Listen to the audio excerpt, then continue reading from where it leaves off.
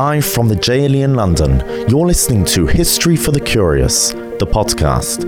20 minutes with Rabbi Aubrey Hirsch, hosted by myself, Menat Reisner. Join us as we cross continents, sail through the centuries, tracing lives, uncovering events, and following epic journeys to reveal the untold stories and the mysteries that have impacted our history and shaped us into who we are today.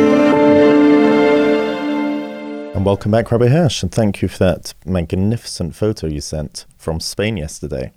How's your trip? It was very nice, just back off the plane a few hours ago. And hence the slightly late recording this week. Hope our listeners will understand.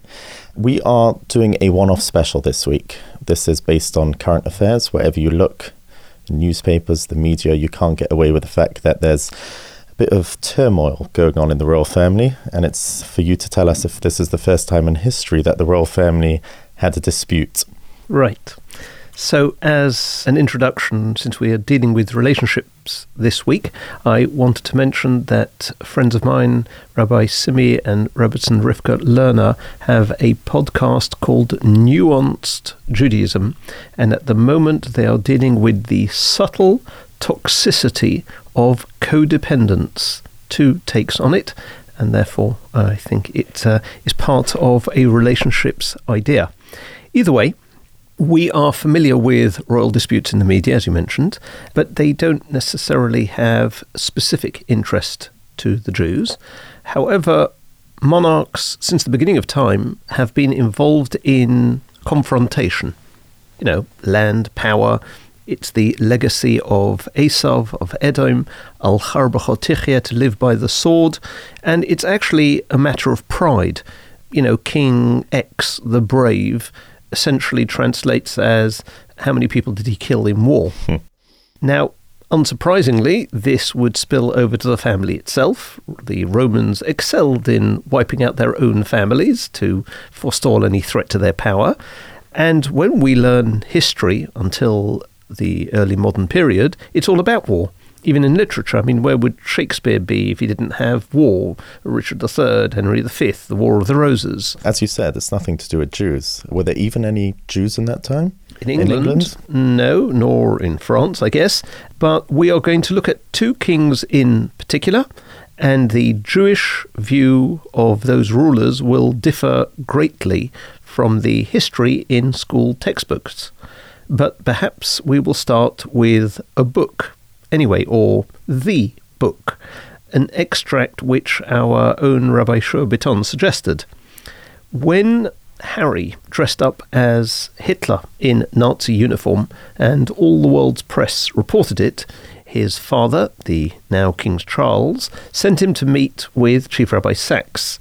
As he writes, "He offered me a cup of tea, then dived straight in. He wasn't unkind, but it had to be done. There was no way around it. He placed my stupidity in historical context. He spoke about the 6 million, the annihilated, the Jews. He urged me not to be devastated by my mistake, but instead to be motivated. He spoke to me with the quality one often encounters in truly wise people, forgiveness. He assured me that people do stupid things, say stupid things, but it doesn't need to be their intrinsic nature." Now that Rabbi Sachs has passed on, I'm assuming if this ever happens again, they'll be coming to you. Not sure that I would want to deal with it.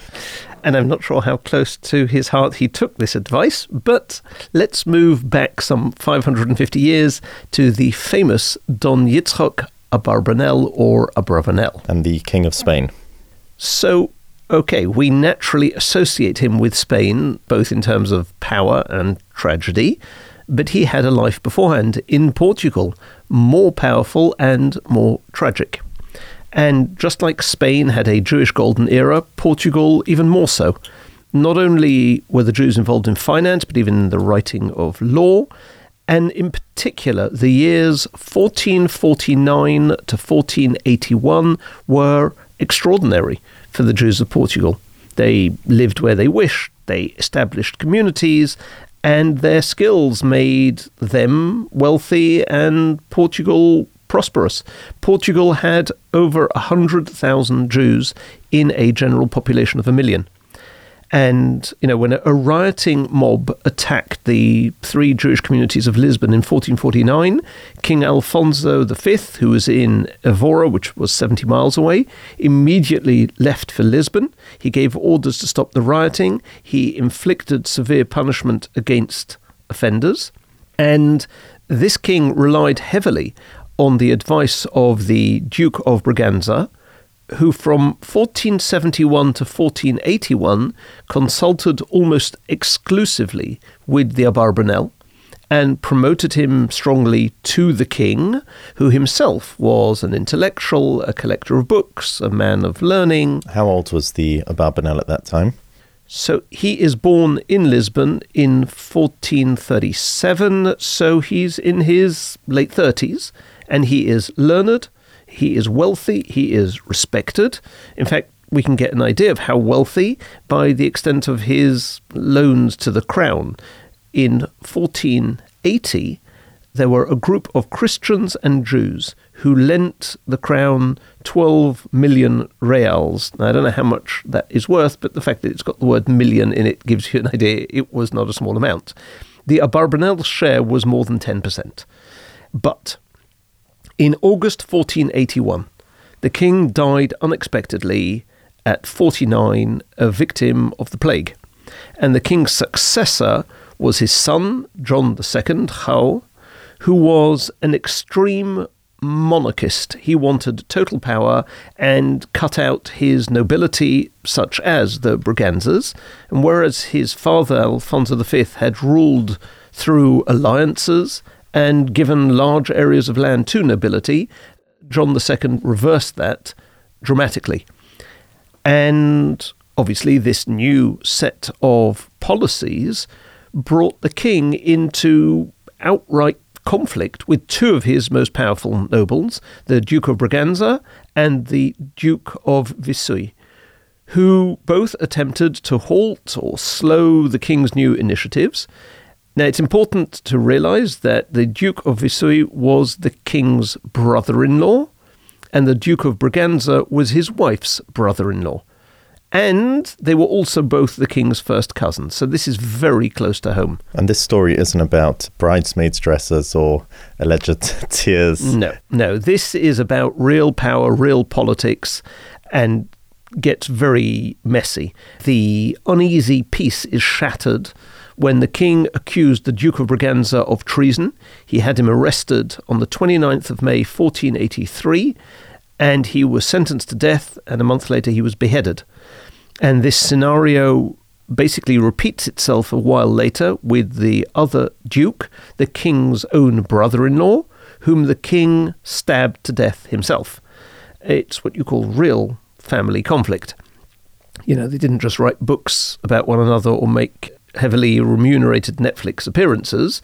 And even though the Abarbanel was not active in the conspiracy, he would now be engulfed by it. Well, just because he was a Jew? Actually, almost not at all, because he was a confidant and advisor to these other members of the royal family and an advisor to the former king. His fate was sealed by association. So the day after the Duke of Braganza was arrested, this is now May 30th, 1483, the king dispatched a messenger to bring the Abarbanel to him in Evora. Now, the Abarbanel suspected nothing. He hadn't heard of his benefactor's arrest, so he goes. By evening, he was at Arraiolos, and he stops overnight. He's now only a short distance from Evora, and the knowledge of the Duke's arrest was already widespread there. Also, Arraiolos belonged to the Duke, this land, and the Abarbanel had acquaintances there. He's at the inn, and one of these acquaintances approaches him and tells him the terrible news, and that the king has a plan to purge the nobility, and the Abarbanel is likely to be included in this, and so he tells him, you better, leave the country, basically. And the Abarbanel will write that he didn't relish the idea. He would be abandoning his family and everything he owned, and he'd become a fugitive. He'd be declared a traitor to the king. But he realizes that if the powerful Duke of Braganza could be arrested, what chance would he stand to convince the king of his own innocence? So he turns south. He travels alone throughout the day on Portuguese territory, assuming that all the nearby roads to the border of Spain would be guarded by the king's soldiers. He's a fugitive. He's hunted by the king. And only in the middle of the second night is he able to cross the border to Castile, never, of course, to return to Portugal. And an arrest warrant from the royal records states, "We sent a knight to the criminal, but though our knight did everything to constrain him, the criminal managed to escape. He was sentenced to death in his absence." Where did Abarbanel write about these things? So in his introduction to the book of Yeshua, in his introduction to the book of Malachim, in fact, he describes in what is very poetic Hebrew, to those who are familiar with Yetzias Mitzrayim or Megillas Esther or the story of Lot, it will really resonate. It's well worth the read. I'll just quote a couple of extracts. He says, I innocently obeyed the royal order. Vayehi baderech b'maloin, v'hinei ish omed lenegdi. It came to pass on the way, a man came before me and said to me, Al tikrav haloim, hil molit al nafshecha. Escape and save your life. And the Abarbanel ascribes pure divine intervention to his escape. Hashemesh yotza al haaretz, v'hakoil nishma beis pari. And when the sun rose, the report was heard in Pharaoh's house. V'harotzim yotzu dichufim bidvar hamelech lemor, ridfu v'sifsuhu achas domoi lahomis. And the messengers went forth in haste by the king's commandment and of the king. And he says, Vayisnaker l'chol ohavei oviv hapartamim v'sorei hamadinos hakrivim elov etzem me'atzamov u'bosom ibsari. He treated as foreigners all the supporters of his father, even those that were his own flesh and blood. But the amazing thing in the Abarbanel's interpretation of his sudden downfall, overnight, he's a refugee, he's a pauper, he's a fugitive. How would you reconcile that when you are charitable and learned and observant? Why did it happen? He says, Tzadik hu Hashem, God is righteous. Samto zov kislecha vatelech acharei hagdula v'hagvura. You put your faith in gold, you pursued greatness. And he says, I served kings rather than the one true king. And he says, if you forget God, then the years of plenty will be forgotten. V'nishkach kol hasova, uv'sarosei yeger teger yom v'layla. Study Torah day and night. And that is the true greatness of the Abarbanel emerging. And he says, when he came to Spain, God brought him before wise, knowledgeable men, and they encouraged him to write a commentary on Yeshua, Shoftim, Shmuel, and Malachim, which is what he did. Wow. Was he ever reunited with his family? Very much so, yes. They were able to leave to Spain, obviously without their possessions, but this was a man's world. It was him they suspected, and it wasn't an attack on the Jewish population. Unfortunately, though, over the next few years, the king did turn against the Jews. Some fled. The king dies in 1495, which is a year and a half before the Inquisition comes to Portugal, but 3 years after it started in Spain in 1492. And there is eyewitness testimony that King John II attempted to control the entry of Castilian Jews into Portugal, and he decreed that any Jew who converted to Christianity would be exempted from payment of taxes, he'd be excused from having to serve in the army, in war or peace, and his greatest evil was probably the Jewish children that the king forcibly removed from their parents and from Judaism in 1494. It was so shocking that most Christian authors, including his own biographers, don't mention the seizure of these children at all. Which means that one incident of internal royal conflict, and there were shockwaves for the Jewish community, and that community would ultimately be destroyed by John II and his family. So 100,000 Jews in Portugal, 10% of the population. Yes. And the Inquisition wiped everyone out. The Inquisition in Portugal turned everyone into Christian. It wasn't the same as Spain. We'll have to talk about that at length one day, but Portugal was different to Spain. They didn't have a choice in the matter, more or less. They became Christians, whether they wanted to or not. Now, we've so far described one. I would like to describe another dysfunctional royal family, but this one in English history. More appropriate. And a major candidate is England, late 1100s. Henry II is the king. His wife, Eleanor, whom he imprisoned for 16 years, and their son, Richard, the so-called Lionheart, who on various occasions waged war against his father, tried to get rid of him using any means and alliances, on the instruction of his mother, making it perhaps unsurprising that she was imprisoned. I thought Richard the Lionheart was almost a legend. He's spoken about so highly in history books. So no Hollywood film has him as anything other than the hero, saving the country and saving Robin Hood from the wicked machinations of Richard's younger brother, John. Real history tells a very different story, as we will hear.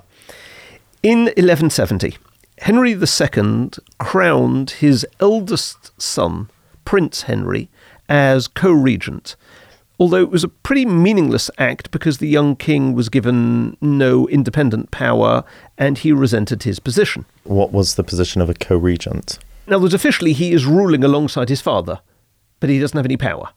Mm-hmm. So after 3 years, he took independent action and raises his own army.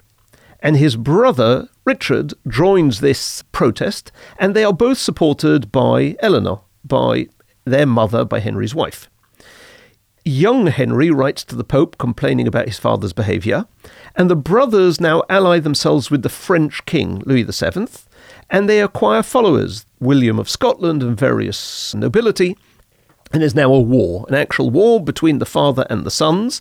The alliance with the French was initially successful, and they captured various territories from their father, but Henry II then raised an army of more than 20,000 mercenaries, and in the battles that followed, Eleanor was captured and imprisoned by her husband. And eventually there's a truce that was arranged, but it's temporary, and then in 1183, the young Prince Henry died, and now Richard's in the driving seat, and war breaks out again between the father and the son. Once again, Henry II was successful, and the short war ends in stalemate and a tense family reconciliation at Westminster, similar to, present day, but under very different circumstances. This is at the end of 1184.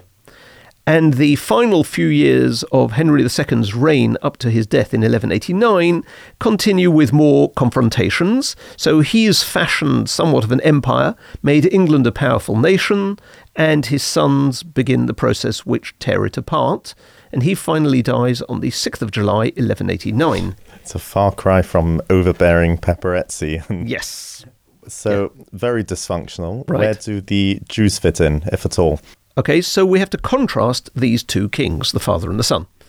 During the long reign of Henry II, from 1154 to 1189, the Jews essentially enjoyed peace. The Crusaders in England, during the first two Crusades, did not carry out any massacres on English soil against the Jews, as unfortunately did happen to the Jewish communities of Germany and France. It's true, the king milked the Jews to the utmost. But at the same time, he protected and to a certain extent even encouraged them. He not only confirmed, he even extended his grandfather's charter of protection. He formally granted the Jews of England the privilege of internal jurisdiction of law in accordance with the Talmud, except in the cases of offences against public order. Even the church treated the Jews with tolerance. They were allowed to, place their women and children in the monasteries for safety when there were disturbances. They even kept their business deeds in cathedral treasuries.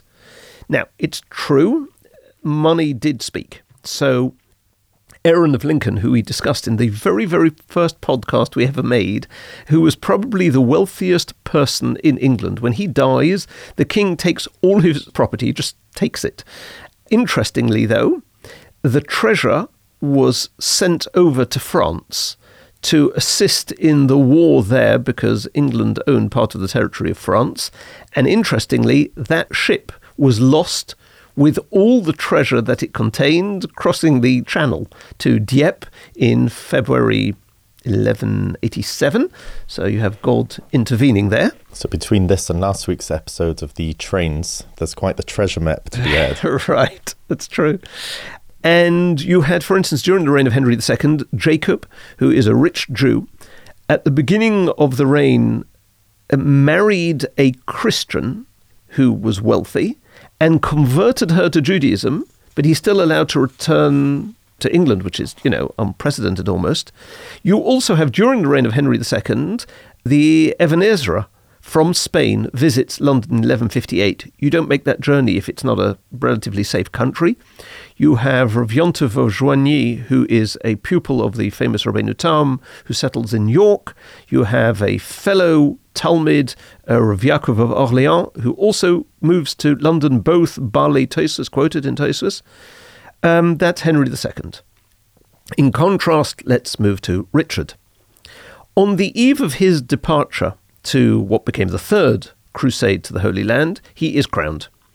At his coronation in 1189, the Jews, having until this period been accepted and tolerated, want to extend their rights of tenure. But from the start, things did not bode well for the Jews. A proclamation was issued that no Jew could attend the coronation. It's going to be somewhat different when King Charles will be coronated in May this year, although the coronation is on Shabbos. Yes, so okay, but if they want to attend... Informally uninvited. Right. Now, on the afternoon of the coronation day, which was September the 3rd, Sunday, a deputation from the Jews of the kingdom nevertheless presented itself at the entrance to Westminster Hall with expensive gifts in the hope of obtaining a renewal of the Charter of Privileges. And things turned ugly. Several members of this Jewish deputation were beaten or trampled to death by the crowds at the palace gates. There was a Jew called Benedict, who was very wealthy, who had come as one of the Jewish representatives of the community of York. Remember, this is before the whole story there. He saved his life only by consenting to embrace Christianity, and he's immediately baptized. And news of this upheaval in Westminster spreads. And it now is, so to speak, rumoured in the streets that the king had given orders for the Jews to be killed. It's not true, but that's the rumour that comes out. And a mob heads for the Jewish streets.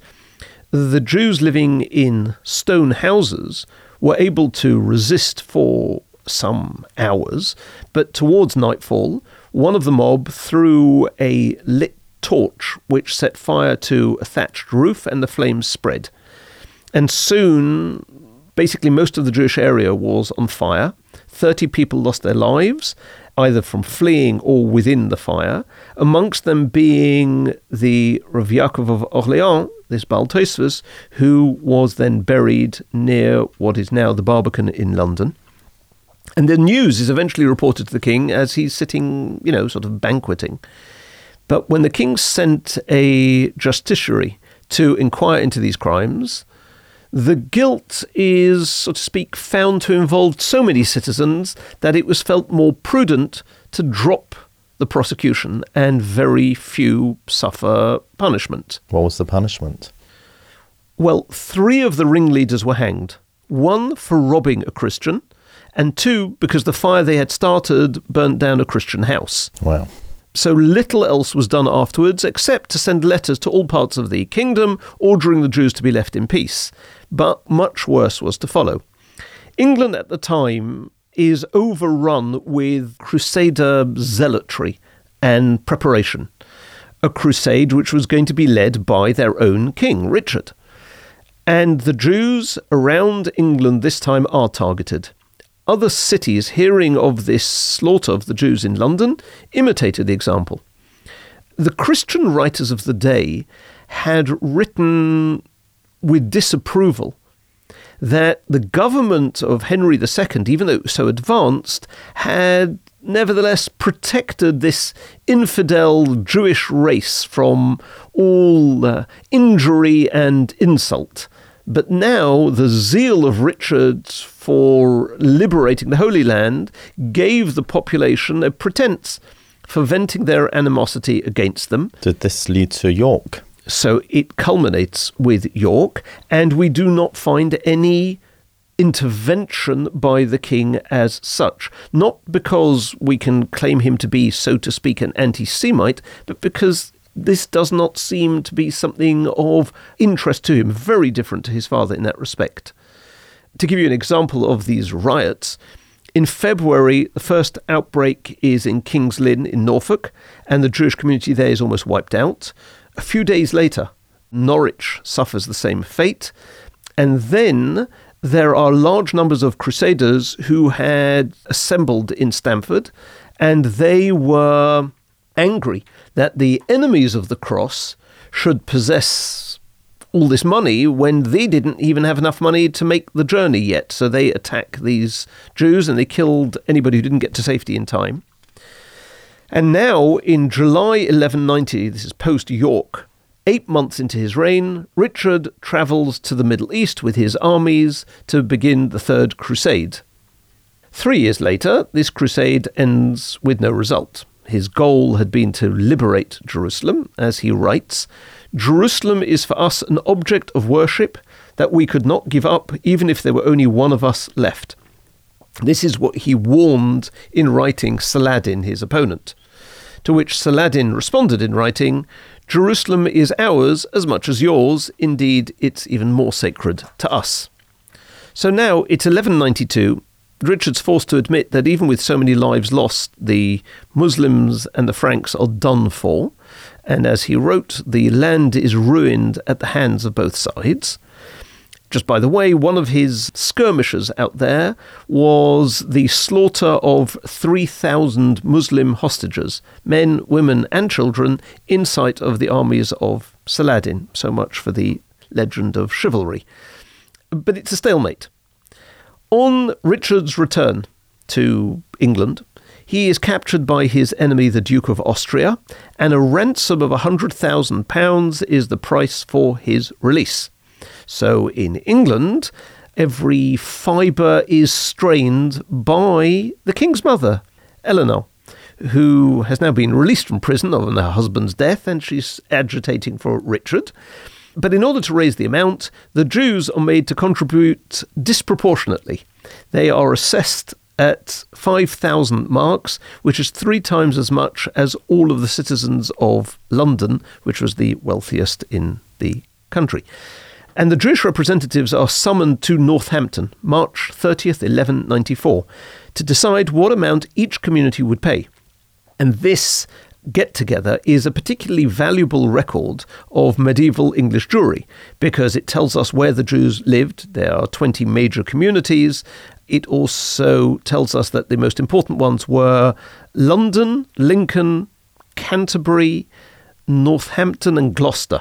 And it's interesting that places like York and Stamford and Lynn, where the worst outbreaks had happened 4 or 5 years earlier, are conspicuous by their absence. They still haven't built themselves up. In other words, in short, and in contrast to his father Henry II, Richard the Lionheart's reign marks the decline of the Jews in England, and it would end a century later with their expulsion. And in Cecil Roth's book, the reign of Richard is entitled The Beginning of Persecution. So you mentioned earlier that wasn't coming from necessarily anti-Semitic reasons.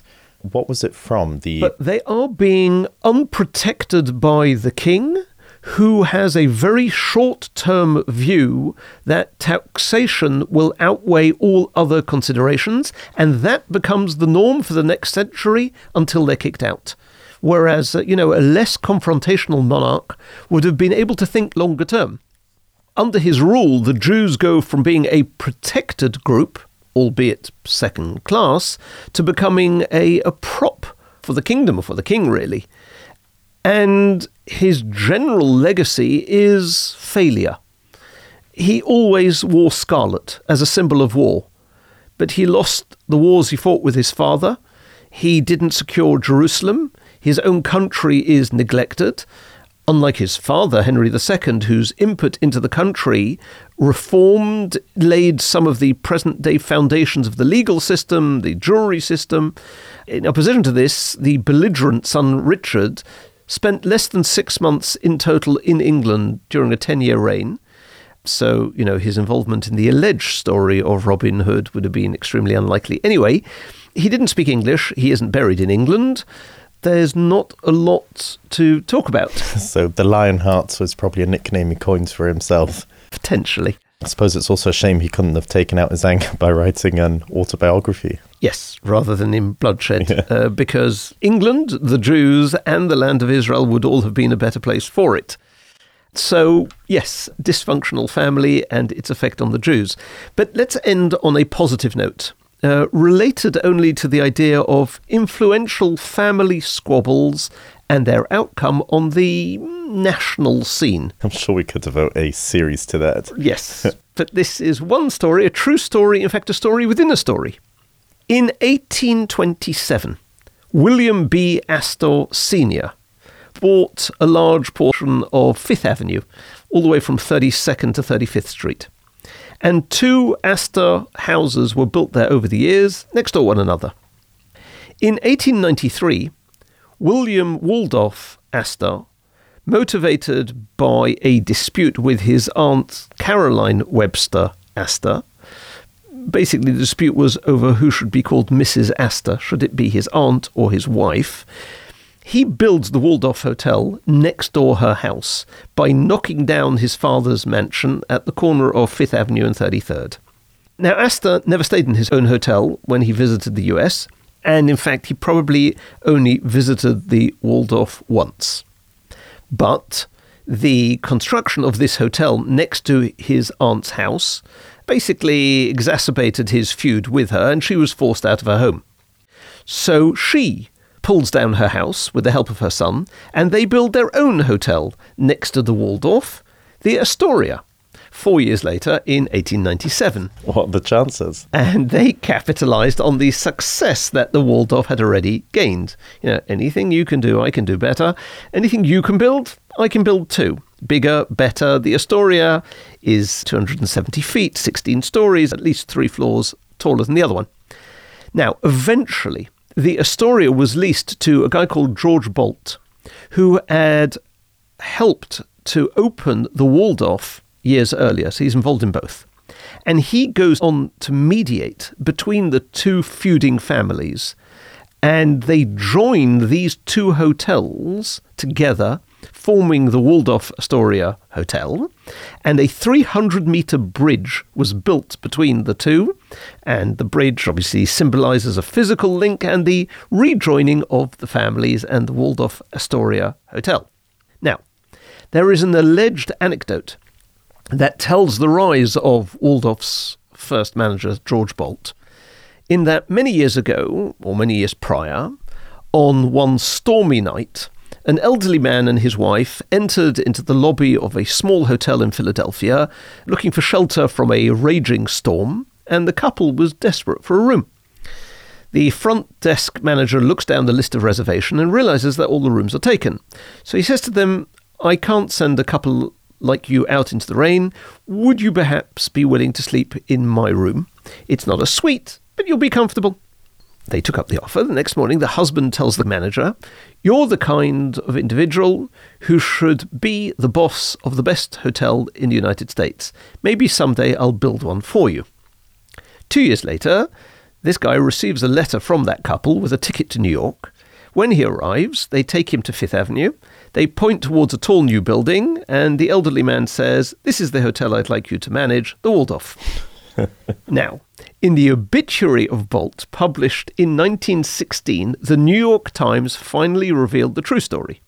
Turns out there is something to it. Bolt and his family gave up their rooms at a resort for relatives of the Astors and their sick child. The child recovered, and later the relatives persuaded millionaire Astor that Bolt, who did manage a hotel in Philadelphia, was the man he was looking for to manage his new hotel in New York, the Waldorf Astoria. So Bolt did set the gold standard of hospitality. Wow, brilliant. One episode we covered Richard the Lionheart and the Waldorf Astoria. Exactly. All thanks to Prince Harry. This podcast has been dedicated by Adam, our sound technician, who's been behind all of the podcasts, in memory of Rebbetzin Sharon Schenker, who passed away tragically this week in Los Angeles, the Neshama Shtavin Aliyah.